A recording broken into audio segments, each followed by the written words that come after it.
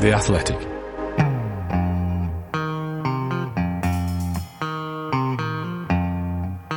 The only way to score is, of course, to play with a handbrake off.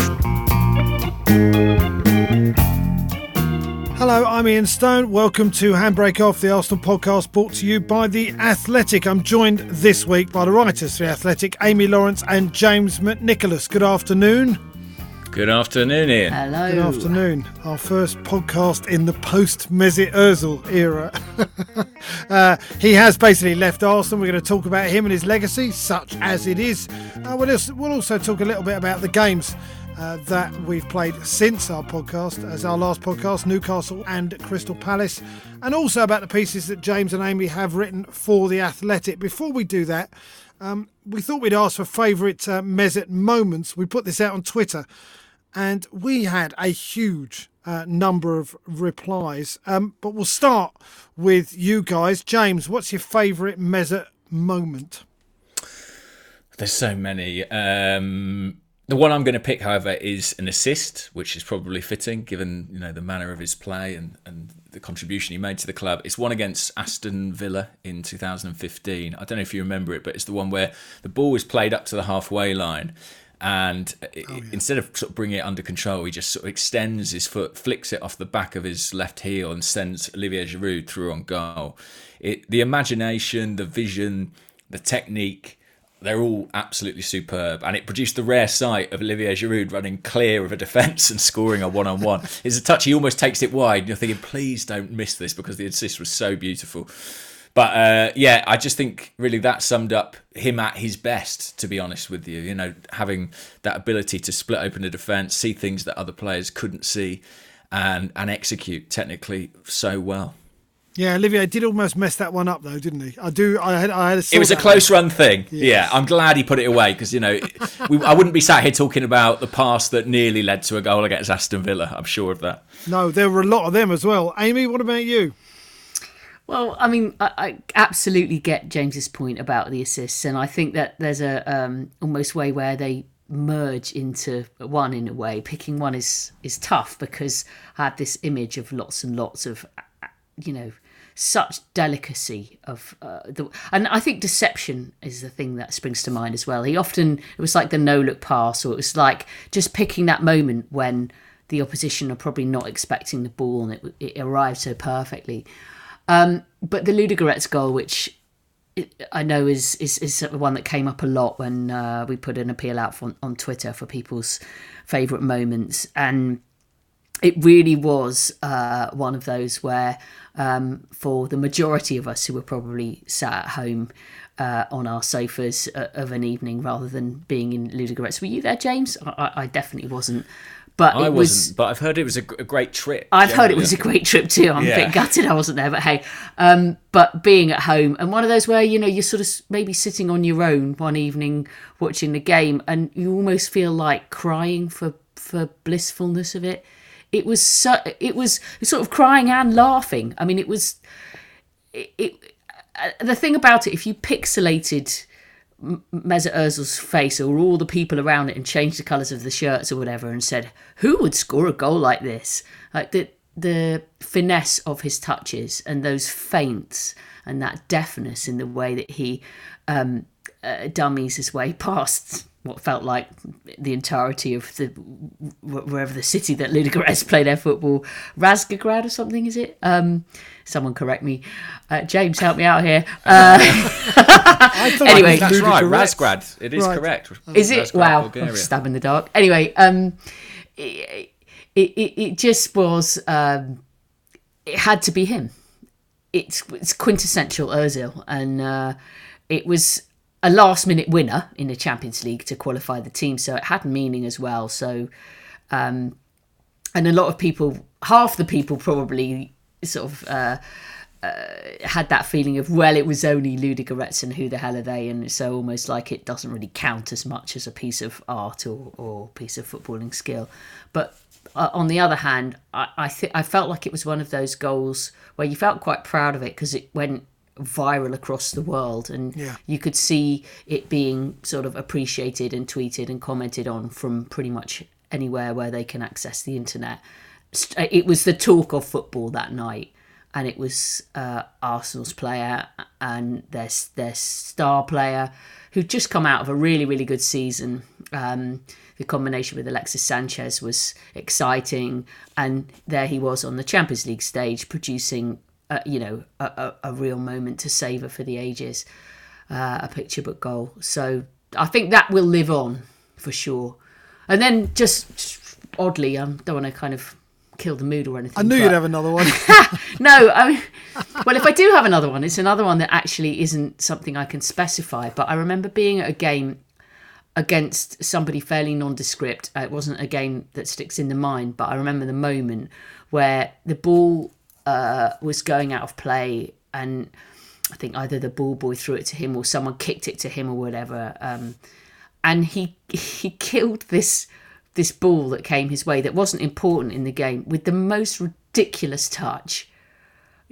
It was so magnetic in its aesthetic value that I just remember thinking, it was one of those where your breath's taken away, and he wasn't even trying. It wasn't even in the game. It's just the ball came in his orbit, and it was like he was playing with it in the middle of the game, because in that kind of nonchalant way, and it was great, and I love that. The other side of that coin is Baku, and just I'll always remember, when you say, what do you remember about Mesut Ozil, I will remember that moment when he was, in the game from hell, when he substituted for a very young, very inexperienced Joe Willock, and it felt like such a kick in the goolies for him. Yeah. Having had a bad game, but, hadn't everyone? And the way he trudged off and the way he sat there staring into space at the end for ages, in a real funk, was... it felt very, very, very, very loaded. And in many ways, I'd probably define that moment as when there felt like being something broken that never really recovered. And just 18 months later, he was gone. 18 months and about £20 million worth of wages later, he has finally left. By the way, Amy, a lot of people agree with you about Ludogorets. Dave Voetbal, at Dave Voetbal, said it should be an assist, but for me it was 100% the Ludogorets goal. The control of the pass, the chip of the keeper, the control of that chip, the feint to sit down two defenders, just magnificent from beginning to end. Bergkamp-esque, which is the highest praise I can give. That one does come up a lot. Joe Patch said a pass he does for the Flamini goal versus Cardiff in his first season. You can see Steve Bold say, what a ball, on the bench. Pablo Mari enthusiast said whenever he first did the chip bounce thing, lovely.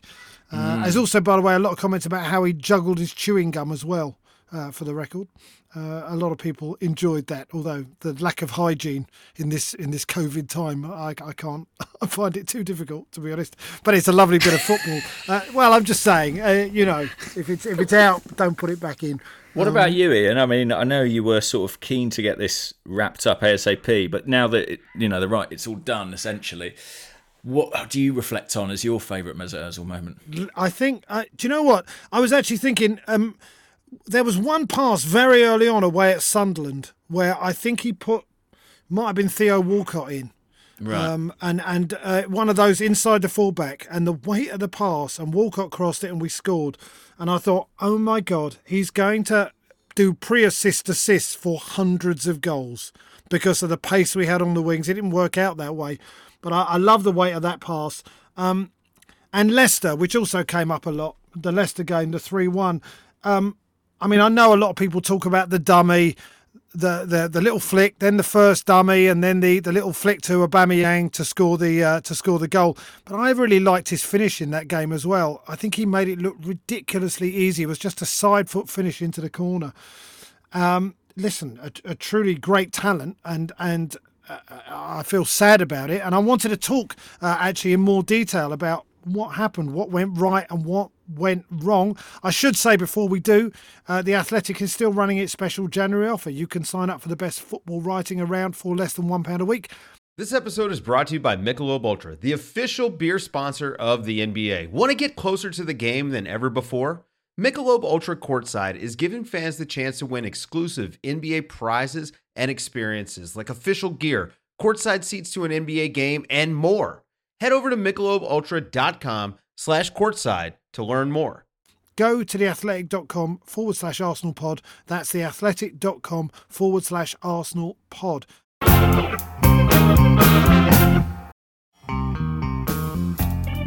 We were a bit with the handbrake at time. I wanted to ask both of you this question about Mesut Ozil. Are Arsenal fans, or possibly even the English football culture, to blame for what ultimately happened? Amy, I'll come to you first. No. No?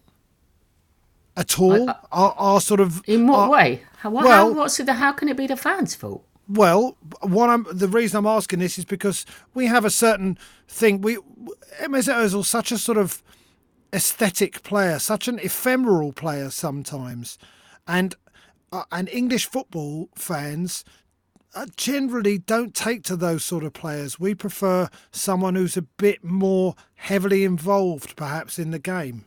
That's why I'm asking the question. I just would say Anders Limpar and go back to George Graham's team. I mean, George might have got a bit fed up with it in the end because he wanted, as he called it, performing stars, people who would fight for the right to play all the time. But I don't think you'd find anyone that didn't love Anders with all their heart who was an Arsenal fan at the time. And he was a similarly ephemeral type of player. Not the same, because Mesut's a very unique footballer, but not quite as languid in his style, though, right? Yeah, no, I think that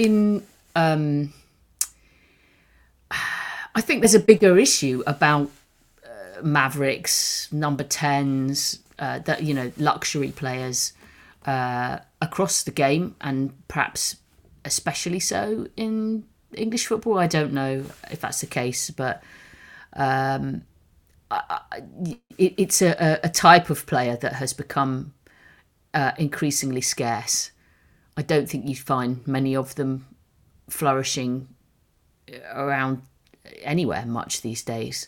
Whereas if you go back not so long, there was a lot more of the Rosicky, Hleb types of players. They were related to that Ozil-esque way of playing, I think. So I'm not sure it's anything that I would angle at fans or the culture of the country. James, did you agree with Amy, or do you think there's something in it? I think football's changed. I think tactical identities of teams has changed. I think Amy's absolutely right. Players like Ozil are increasingly scarce, and the ones who play that position, they tend to have more of a all-round, and defensive contribution as well as the attacking side. But I think if there was any club anywhere in world football where aesthetics are appreciated, you would imagine it would be Arsenal. I mean, that's so embedded in the culture since Arsene Wenger has been here 20 years ago or so. So I think football slightly moved on, but I think Ozil did lose something as well, and I think it's maybe something that gets lost in the discussion because he hasn't played so much at the time that I think we probably haven't even been able to see or witness, is he the same player? And I think when he got a run of 10 games under Arteta last season, I think he looked good, but he didn't look like the world-class player that he once was. And, I think there are things happening in tandem. I think he lost something too. And I basically feel like when I reflect on the situation, I just can't help but feel what a tremendous waste on all counts, a waste of money from an Arsenal perspective, potentially a waste of talent in this guy not playing football, certainly a waste of time. In terms of how long it's taken to arrive at this resolution. Well, he's 32 as well. He's 32, This is near the end of his football career, and he spent the last 2 years basically doing the same as we do, sitting at home. Guys, you've been to the stadium more than he has lately. Yeah, that doesn't sound right, does it? Listen, I think he'll certainly get a few years out of Turkey, and maybe he'll want to go and do something and play in America after that. But it's not quite the same level. It's not quite, the Premier League, and I say that respectfully to Fenerbahce, who are a massive, massive club. But yeah, it does feel like time wasted, time lost. And I see those pictures of him, with the Fenerbahce scarf, and he's clearly really happy to be going to Istanbul and kind of embracing his heritage, the club he supported as a boy. But he must also feel surely some regret about how long it's taken to get here. And I don't put that all on him. I think, I'm so pleased that Arsenal and Ozil have managed to collectively find a resolution. And I think it's a bit of an indictment of the people who were doing the talking on that previously, that they couldn't get there, because this has dragged on much, much longer than it needed to. Quite. Amy, I want to ask you this. Do you think I know it's not as simple as this, but do you think before Arsene Wenger and after Arsene Wenger, we saw a different Mesut Ozil? That's probably the most realistic place to put the dividing line. More than pre and post contract? Yeah, I would say probably Wenger is the right place. Partly because I think they did share something ideologically. They were kind of kindred spirits, and Wenger was always a protector and promoter of Ozil. It was not that often that he showed any frustration too outwardly with the things that wound people up about Ozil, whether it was body language or whether it was not showing up in the sort of tough away games, and the things that were easily criticised. Arsene tended not to go along with those things, at least certainly in public. And even now, I think you'll find him sort of sounding quite wistful and supportive of Mesut as a footballer and what he can do and what he represents. I think that you also have to ally that with the kind of team, even though it was a fading team towards the end of the Wenger era, but putting players around him who gave him so many options, different varieties of options to aim at and combine with, was a help. So if he looks up when he's got the ball, and either he can float something high towards Giroud, or he can slide a ball to someone pacey like Walcott, or darting Alexis. energy of Alexis Sanchez, obviously, and the runs from midfield of Ramsey. And as those players disappeared, I think that it just, Aubameyang is a different kind of player for him to play off, likewise Lacazette. And I think, certainly as far as runners from midfield were concerned, that clearly has disappeared more or less over the last couple of years. We'll come back to that later, maybe. We will. So I think that, I'm not making excuses here, but if you want to find a kind of before-after, I think it was a concept that was informed by the kind of players around him and the style as it evolved post-Wenger also. Quite. All right. So anyway, he's leaving, and he got on his plane, and he's in Turkey, and you've got to figure, James, that it will have a positive impact on the squad. I mean, I know that Shkodran Mustafi was putting out a tweet yesterday saying how you'll always be the man to me and all the rest of it. But in general, you've got to feel that the squad are going to look forward and not have that monkey on their back to a certain extent. Well, I think there are players, and I think Ozil was pretty popular with some players, and there were players who would have liked to have seen him pick more regularly than he was in the last couple of years. I think equally there are going to be others who think, that it is a good thing that he's moved on. I think trying to sit back from it, I think it is a good thing for the composition of the squad, definitely. I think, this was a squad that was bloated, that was literally too big. You couldn't even register all the players involved in it. And as we've said on here before, I just think that's unhealthy. It breeds unhappiness. It lets things fester. I think it's not a good thing. And I think the fact that Edu's addressing that pretty head on, we've seen Saliba go out on loan. We've seen Kolasinac go out on loan. We've seen Ozil departing now. And I think there might be one or two more, certainly, before the end of January. I think that's good. I think you want a tight, focused group who feel like they all have an opportunity to play, who don't feel ostracised, who don't feel excluded. And I think as well, it just frees up a lot of space, doesn't it, on the books for the salary perspective. I mean, I don't expect those to be immediately reallocated to somebody else, because there are lots of other financial considerations here, and they have paid Mesut off, which is a decent chunk. But I think it's a good thing going forward. It means we can start to think about how we want to redistribute that and how we want to build the squad. Probably looking ahead to next season, to be honest. I'm not expecting us suddenly to do a load of business in January. No. Well, I mean, in terms of the number 10, and we wanted to talk a little bit about the number 10. I mean, we're recording the day after we beat Newcastle 3-0. As I said to Amy, Newcastle are shit, right? Let's be fair, they're utterly terrible. But there were some very encouraging performances. One of them, yet again, from Emile Smith-Rowe.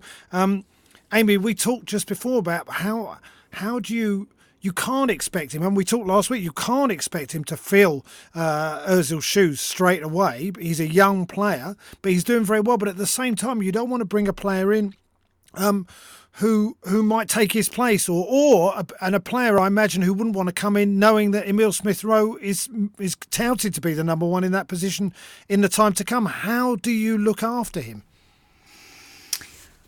I think it's a really fascinating scenario, and I hope that the club are giving it so much careful thought to do the right thing here, because it's clear that over-relying on Emile Smith-Rowe between now and the end of the season, never mind beyond, is a big ask. He was such a pleasure to watch yesterday. I was lucky enough to be in the stadium, and I found, when sometimes you're watching a game and you find your eyes drawn towards a particular player, and at times the ball's gone somewhere else or whatever, and you're watching their movement and their running and their style, what they're thinking. And I did find that it was very easy to just feel my eyes drawn towards him, like observing how he was moving around the pitch, and his sort of perpetual motion, energy levels, his capacity and hunger for the chase. And then as soon as something's on, it's like that speed of thought where he's already planning what touch he's going to use as quickly as possible to be moving the ball along. It's really been a massive sort of shot in the arm, an injection of positivity, I think, for Arsenal. And he seems to have grown so much in confidence as well. And he's at that stage of his development, a bit like Saka was maybe a year ago when he's coming in, where you're probably trying things and seeing if you can translate all of the things that you want to do or have been able to do on a different stage onto this new level. And at the moment, it's coming off for him. And if something does, one or two moments where he played the ball he was looking for Aubameyang, and he'd broken through on the right, and Aubameyang was in a really good position, but there were a couple of defenders in the way, and he just didn't quite execute the pass. He knew exactly what he wanted to do, and it didn't come off, and he looked quite disappointed in himself. And you thought, listen, kid, that's okay. I mean, all right, in a different game, maybe if it's a tighter one against someone who aren't as shit as Newcastle, as you put it, Stoney, it might feel more pressurised, and it was okay. But the fact that he was hard on himself, at that moment, but also he's really wanting to keep trying things, and a lot of it's coming off. So that is outstanding. But the picture, as far as the club are concerned, is a fascinating one, because,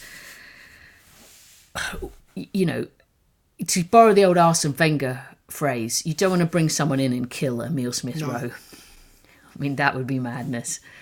But you cannot just leave him to carry the creative burden of this side.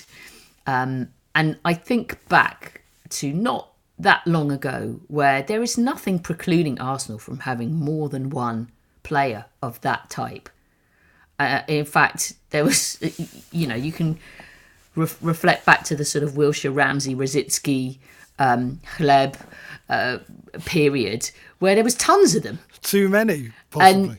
And I think that there's there could be some exciting times ahead if Arsenal can find the right kind of player to come in and at times combine with Smith-Rowe, at other times play instead of him.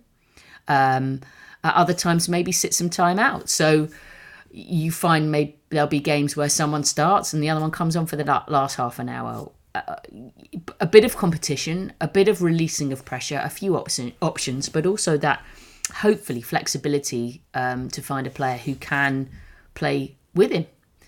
Ideally speaking, and make Arsenal even more creative and even more unpredictable and give them even more options.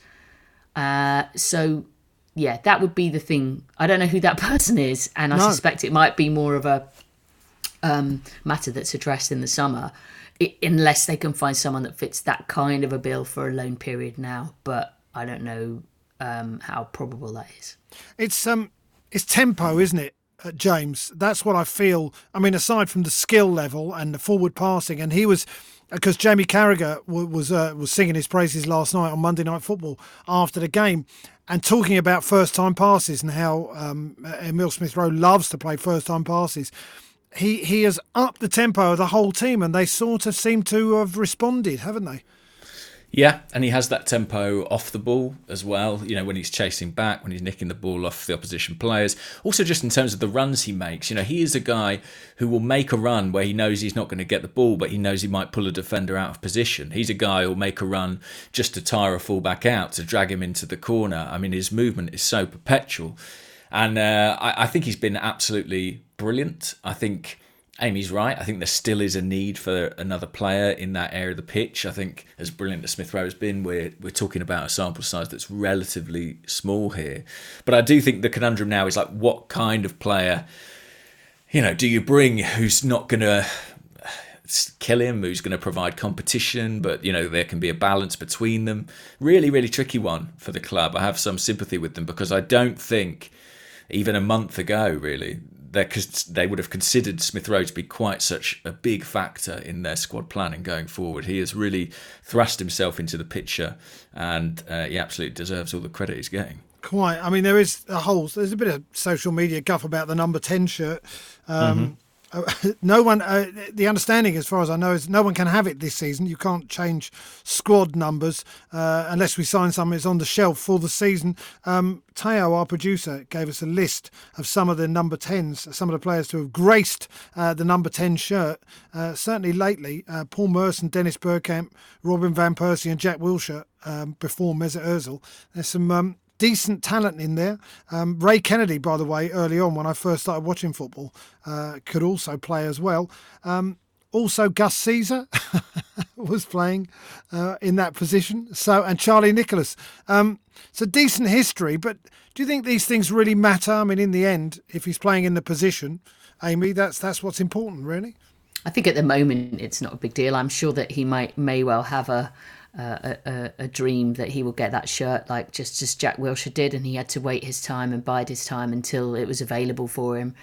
It feels like it's quite young and it might be a bit of a burden to have immediately, but I can't see him saying no if he was offered it in the summer, but it would certainly raise the stakes in terms of expectancy around him.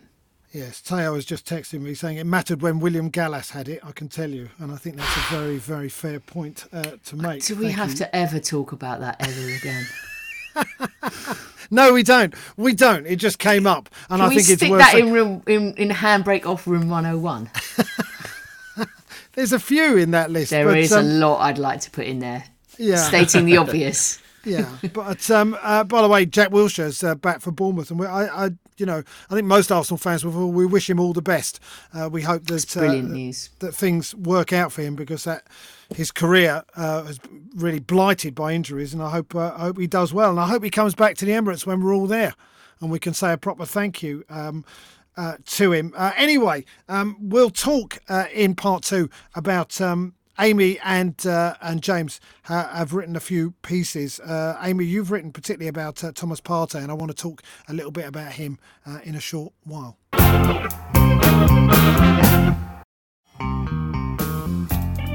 We were a bit with the handbrake at time. This is Handbrake Off, the Arsenal podcast brought to you by The Athletic. Thank you, by the way, for all the suggestions for Mesut Ozil moments. We didn't read out all of them. There were quite a lot. which said their favourite Mesut Ozil moment was when he left. I don't know. I think the time that's for bitterness... just you, Stoney. No, that's not just me, as it turns out. I know. It is quite a few people. It's not, to be honest. I wanted him to go for a while, but now it's done. I feel a little bit like James, a certain sadness about the whole thing, that it didn't work out how it might have done. But do you know what can you do? Amy, you wrote a piece, as I said, about Emile Smith-Rowe and also Thomas Partey, who played very, very well last night for the 70 minutes. I know you said a very nice thing just before we were talking about how lovely it would have been if the fans would have been there to give him a big standing ovation when he came off, because he did run that game a little bit. He's a very different sort of player from what we've had in the last few years. I found that it was almost like a flick of a switch moment when he gathered the ball and with that incredibly kind of like sudden change of of gear and direction just shifted away, and then with the next instant lofted this beautiful pass through to Aubameyang, which set Arsenal in train towards going ahead and basically wrapping up the game. And it had been really rubbish up till that point, to be honest, the game. Quite hard work. And it just needed that moment of inspiration, and he produced it. And it was like muscle memory for a fan, where you sort of find yourself drifting back in your head to like, oh God, Emmanuel Petit could have been, floating that ball through to Ian Wright, or Cesc Fabregas could have been floating that ball through to Thierry Henry, or various, Santi Cazorla to Van Persie. You said Petit in the article, and I thought yes, and it really instantly transported me back to sort of 98 and exactly that sort of pass. I have to be honest and credit somebody whose name I can't recall who tweeted that to me immediately, and I thought, oh yeah, so it's not all my own work. But thank you, random person. Yes, random person, you've done a great job. But it was that thing that has been so, I think that any Arsenal fan will have this image of the kind of metronomic sluggishness of Arsenal's midfield in recent seasons, where it's just, okay, get the ball, take a touch, have a look to the left, have a look to the right, pop it to the next person, back it comes, let's go back and start again. And it's quite dreary, and it's quite slow. And suddenly having the capacity to unlock the game with a quick moment from midfield felt very dynamic and very refreshing. Yeah, pretty much. And it felt, watching the game, the combination of, it's two very contrasting styles, but both brought speed to the midfield, or to supporting the strikers in the attack in Partey and Smith Rowe. Yes. So Smith Rowe is obviously much more about the driving runs and the perpetual motion and the rhythm and the dribbling, and Partey's was more about sort of the quality of moment of picking his pass. But it felt like the green shoots. I wouldn't go overboard, because Newcastle were rubbish, and because it's one game. They've played together, I think, 87 or 88 minutes ever so far. So, but it does give a kind of these two focal points. Instead of going side to side to side to side across the midfield, there's one further back and one further forward, doing different stuff, but doing it quickly. And it felt a bit like, well, thank God for that. Well, quite. James, I mean, it's that word tempo again, isn't it? Also, by the way, about Thomas Partey, don't you like the fact that he's happy to receive the ball pretty much anywhere? It looks like he's demanding the ball, and they're starting to give it to him now. Yeah, he's happy to take it under pressure. I really like that about him. I do think his part in that first Aubameyang goal is just stunning. I mean, the way he separates from his man and plays that ball off the outside of his boot, just beautifully done. And I think what we heard about Partey when he arrived from Atletico Madrid is that he felt there were other dimensions to his game that weren't necessarily being expressed in Atletico's system, and he wanted to come to Arsenal to become really the best player in the world in his position. And I know that might sound like a big claim, but that's his ambition. And I think, we're beginning to see signs that there is a lot more to him than what we've seen previously and what he was doing for Diego Simeone, that he can be someone who, in a very different way to someone like an Ozil, can help us progress the ball, can help us get up the field, because he has that ability to separate, he has that the strength to hold off the challenges, like you say, and he has the intelligence to pick the passes. So he just looks like a proper midfield player. I don't know what else to say about it. I mean, It's been such a long time since we've had someone who ticks all those boxes. Actually, in the press conference, it felt like an opportune moment to ask Arteta exactly that. Like, is this, one of the things about him, that he's here to express himself and have more freedom than he had previously? And basically Arteta broke into this really, really broad smile at that point, like almost like the cat that got the cream. So that seemed to strike a chord. I think they're really hoping that there's a development here, sort of blossoming. But this is only the start, and I think he needs probably bags of time to get used to everybody. And like as we were talking before, Stoney, it's that feeling that it must be so strange. I think the way he arrived here during a pandemic, he was on international duty. Yeah. You know, that footballers are living in these kind of micro bubbles at the moment, almost, where yes, they see their teammates and the coaching staff and the medical teams and so on, but other than that, they don't, you know, they're not really allowed to be seeing anyone else apart from, I suppose, their immediate family. And must be so strange to be moving to a new country and under those conditions, and to be kind of cut off from feeling connected, feeling the appreciation and love and excitement of people and that kind of inspiring you. None of that's been there for him. Plus he's had this injury. So, you know, he's just had to kind of get on with it. It's been a slow burn.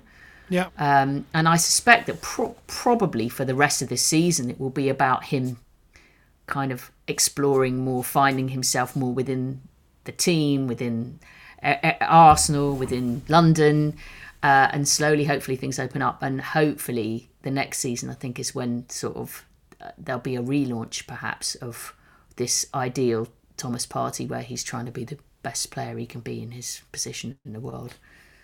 Thomas B wrote actually about the article, said a brilliantly written article as usual. Amy, it's nice to finally see some sort of balance in our midfield. Smith Rowe is a massive talent. He and Saka seem to be able to find each other with their eyes closed. We all enjoyed that goal last night.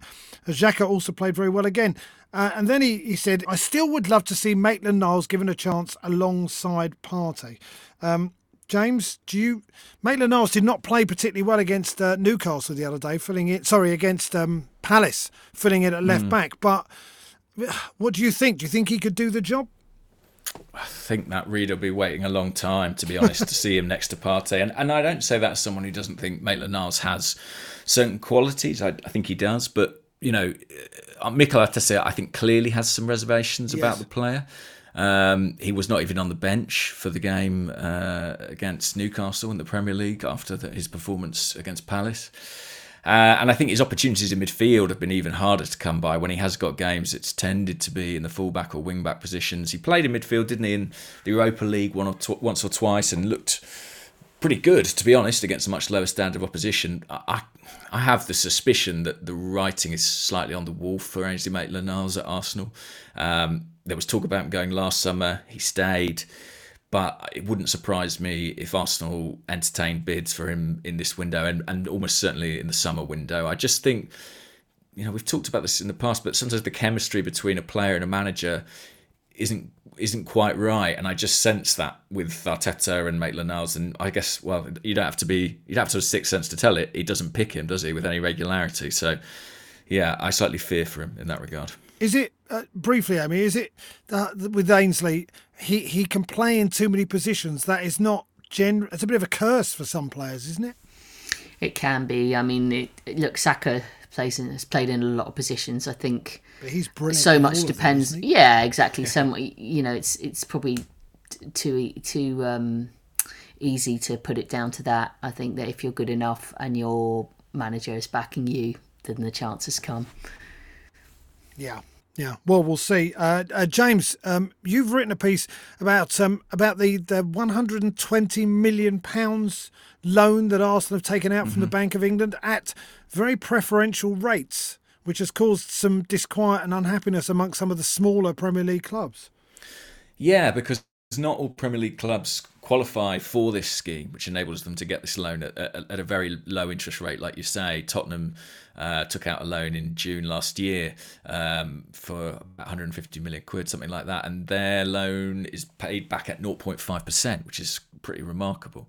If Arsenal's loan of 120 million is paid back at the same rate, the cost will be about £250,000, which is a lot of money. But in the scheme of this things, yeah, I could do with it. I could do with 120 million if they're offering it to me, but.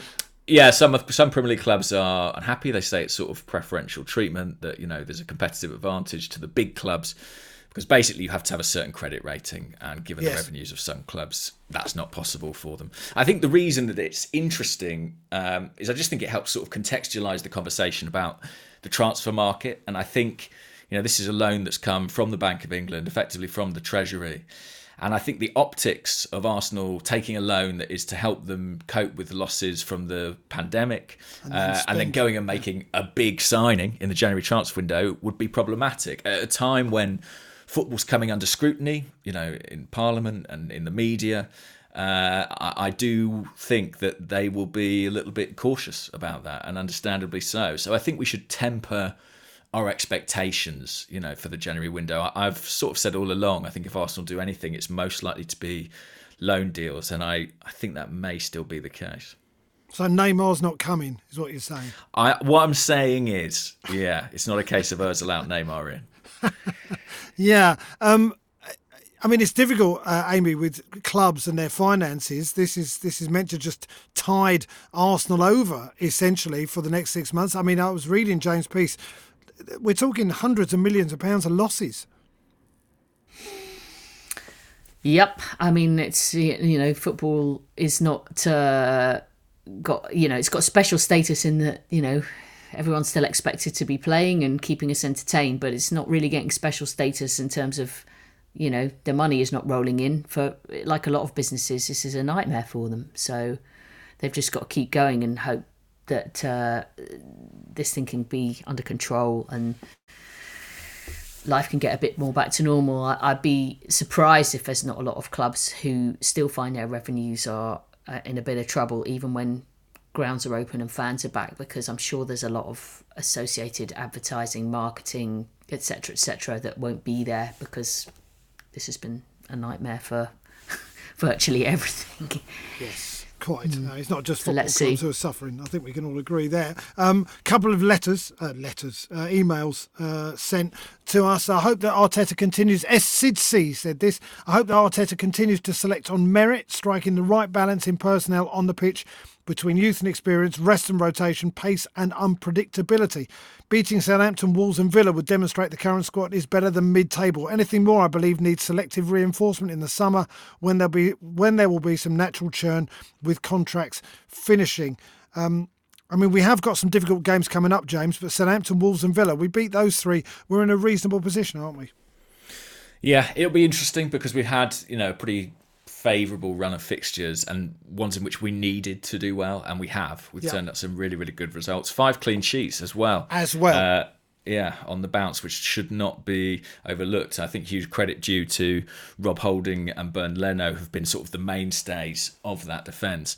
But I think they are in for sterner tests. A couple of fixtures against Southampton, United, like you say, Wolves away, even if they're not quite the force they were last season, Villa away. It will be interesting to see how we cope. I'm optimistic that the momentum we've built in this run will sort of carry us through. I hope so. It just looks good to look at a Premier League table today and be in the top half. Do you know what I mean? Last night, only on goal difference, above Villa, who played 4 games less. I know, but I'll take it for now. I noticed that. There was I can't remember what comments or whatever, but somebody turned around and was obviously incredibly, somebody was praising what was going on, and whoever responded went, "Oh my God, how can you possibly say something? Arsenal are 10th." And I just sat there and thought, that's all right, it's top half of the table. It's better than we were. Yeah. 14th a few weeks ago. One other question from Tony G. Amy, does this now make Pepe surplus to requirements? And if so, can Arsenal recoup some funds through a loan or an outright sale? And which club would take the player? And then he adds, does Raul Sanllehi have a new club yet?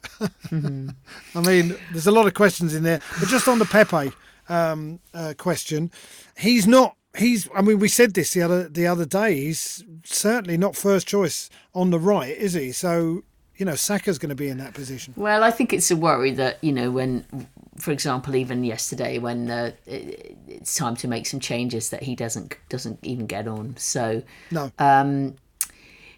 I suppose he's got these next few weeks to sort of sink or swim as far as impressing Arteta is concerned, and whether Arteta's mind is already made up. He is a guy who does seem to reach quite strong conclusions on players, it seems, and once he has, he's not that easily for turning, and it wouldn't be that surprising if come the summer they're trying to find some sort of solution, but without wanting to make any kind of comparisons to the Ozil situation. A part of the reason that dragged on was that Arsenal wanted to try and recoup some money from this sort of situation where they were hemorrhaging over this deal, and it's going to be hard to recoup the sort of money if they try and cash in that is going to be, in a normal circumstance, acceptable for. He's still a young player.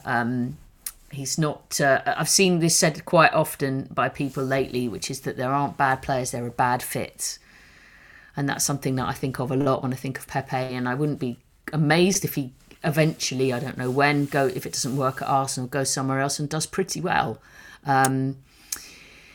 It's a question of what Arsenal can do to compromise, because there's no way there's anything approaching 72 million that is available for a player like that anymore. Not right now. Or possibly not. Plus his salary will be half decent, so that's a factor. Yeah. But I mean, possibly a loan with a view to maybe if he finds his mojo again somewhere else. And there are definitely people in France who think that there is a great player there, a really, really outstanding talent there. And it's, give us 72 million quid, you can have him, and good luck. Well done. By the way, you can, if you want to get in touch with us, handbrakeoffpod@gmail.com is our email address, handbrakeoffpod@gmail.com. Song suggestions, opinions, anything, really, questions you want for us. We're going to play another game now of Random Ask Generator. Do you remember this game from last week? Basically, what happens is Teo will send me the name of a player. We'll go round the room. I say the room, we're all in separate rooms, with a fact or thought or even an opinion on that player until we run out.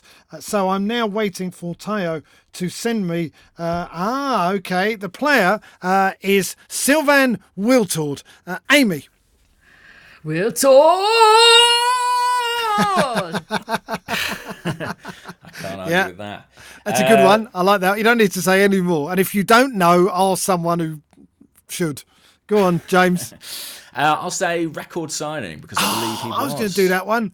You're out already? I can't just say French. That's too ridiculous. I can't. Can I say moody? I'm going to say moody, though. I got a feeling he was a bit moody. I'm going to tell a little story of when I once went to interview someone who wasn't him at the Arsenal training ground in the days when we were allowed to sit in the canteen and have a chat with a player. And I remember Sylvain Wiltord coming over and sort of making faces and sort of going wee wee poo poo and things like that to try and put us off. There you go. Wow. Go on then, James. I think he was a bit of a kind of class clown type. He was known I for think he was, quite definitely. high-spirited. Yeah. I'm going to say really versatile player who was bought as a striker, as a goal scorer, kind of one of the potential solutions to the perennial fox in the box problem Arsenal had at the time, but ended up playing a vast amount of his football on the flanks. He played left wing many times, right wings many times. And there was something great about Arsenal's lineup in those days where we would have Wiltord on one side and maybe like Ljungberg or Pires on the other, and it felt like we were just playing with four attackers. And I miss those days. My favourite assist from him, it was one of my favourite goals, was against, I think, Leverkusen in the Champions League when Robert Pires played it to Dennis Bergkamp. He did an exchange of passes with Patrick Vieira and put Wiltord in down the right, who just at full speed slid it across to Thierry Henry, who just side-footed it in. And it was only about 2 minutes after the first goal we scored. One of my favourite. It took about 4.5 seconds from one end to the other. And Wiltord, he obviously could play, but it was quite a simple pass. But I just loved that goal. Can I go onto the international stage for a moment? Yeah. And talk about when France won the Euros in 2000, and he played a significant role in the final against Italy, which went to a golden goal. And I think Italy were en route to winning that, and Wiltord did get the equaliser. If not, he played a big part in it, or played a part in the winner. But he was a guy who was popped up. Wasn't the star of that team, obviously, when in the attack they had Trezeguet, Thierry Henry and Zidane. to name but three, but he played a vital role in France becoming European champions on top of being World Cup winners. I'm on less solid ground at this point, I'll say. But I think there's a sort of weird stat about Wiltord. Basically, he was part of the squad for the Invincibles 2003-2004. He played a fair bit in the first half of the season, but his contract was running out at the end of that year. And so in the second half of the season, he barely played. I think it was him and Carnu. They were in the same contractual position. They were both leaving. And you never saw him, essentially. I think they played the odd cup game. And it meant that he left at the end of the Invincibles season, I believe, on 49 goals for Arsenal, which, of course, we should have known at the time was an omen for how the Invincibles themselves, the following season, would finish on 49 undefeated. If only we'd been paying attention, I wouldn't have travelled to Manchester for that game. Exactly. We could have known it was all still Van Wiltord. I've got one more Wiltord fact if we're going round again. Do you remember his song? No. I mean, No. Did he have a song? It just showed the classic imagination of the terrace fan. Super Sylph. I think it was that. Super Sylph Van Wiltord. It's marvellous. Does anyone remember any other goals that he scored apart from the obvious? Well, he scored 49 and we can't remember any except that. That's what I was just suddenly thinking. Do you know what? Didn't he score another goal against Man U in the FA Cup the following season for us to win that game? Like I said, guys, I'm not on solid ground at this point. He went on strike, didn't he, to get his move to Arsenal. He got in big trouble at Bordeaux because he was so determined to come to London that he refused to play for Bordeaux. I think James has won today, I have to say. James, I could declare you the winner of the Random Ask Generator Sylvain Wiltord edition. Oh, that's. To be honest, I'm amazed. I didn't think there would ever be a version of this, Amy, that you wouldn't win, but I'll take it. It's impressive. It's impressive. By the way, we have a couple more from the post bear before we let you go. Mick Darcy asked Amy, is there a jinx on the Ozil song? Because West Ham sung it for Payet, Spurs for Dele Alli. And then he says, I just don't think I understand, which is a very nice little reference. I'll be honest with you, I always struggle with this song. Because the better than Zidane thing, I just found that tricky. Well, is Rob Holding better than Cannavaro?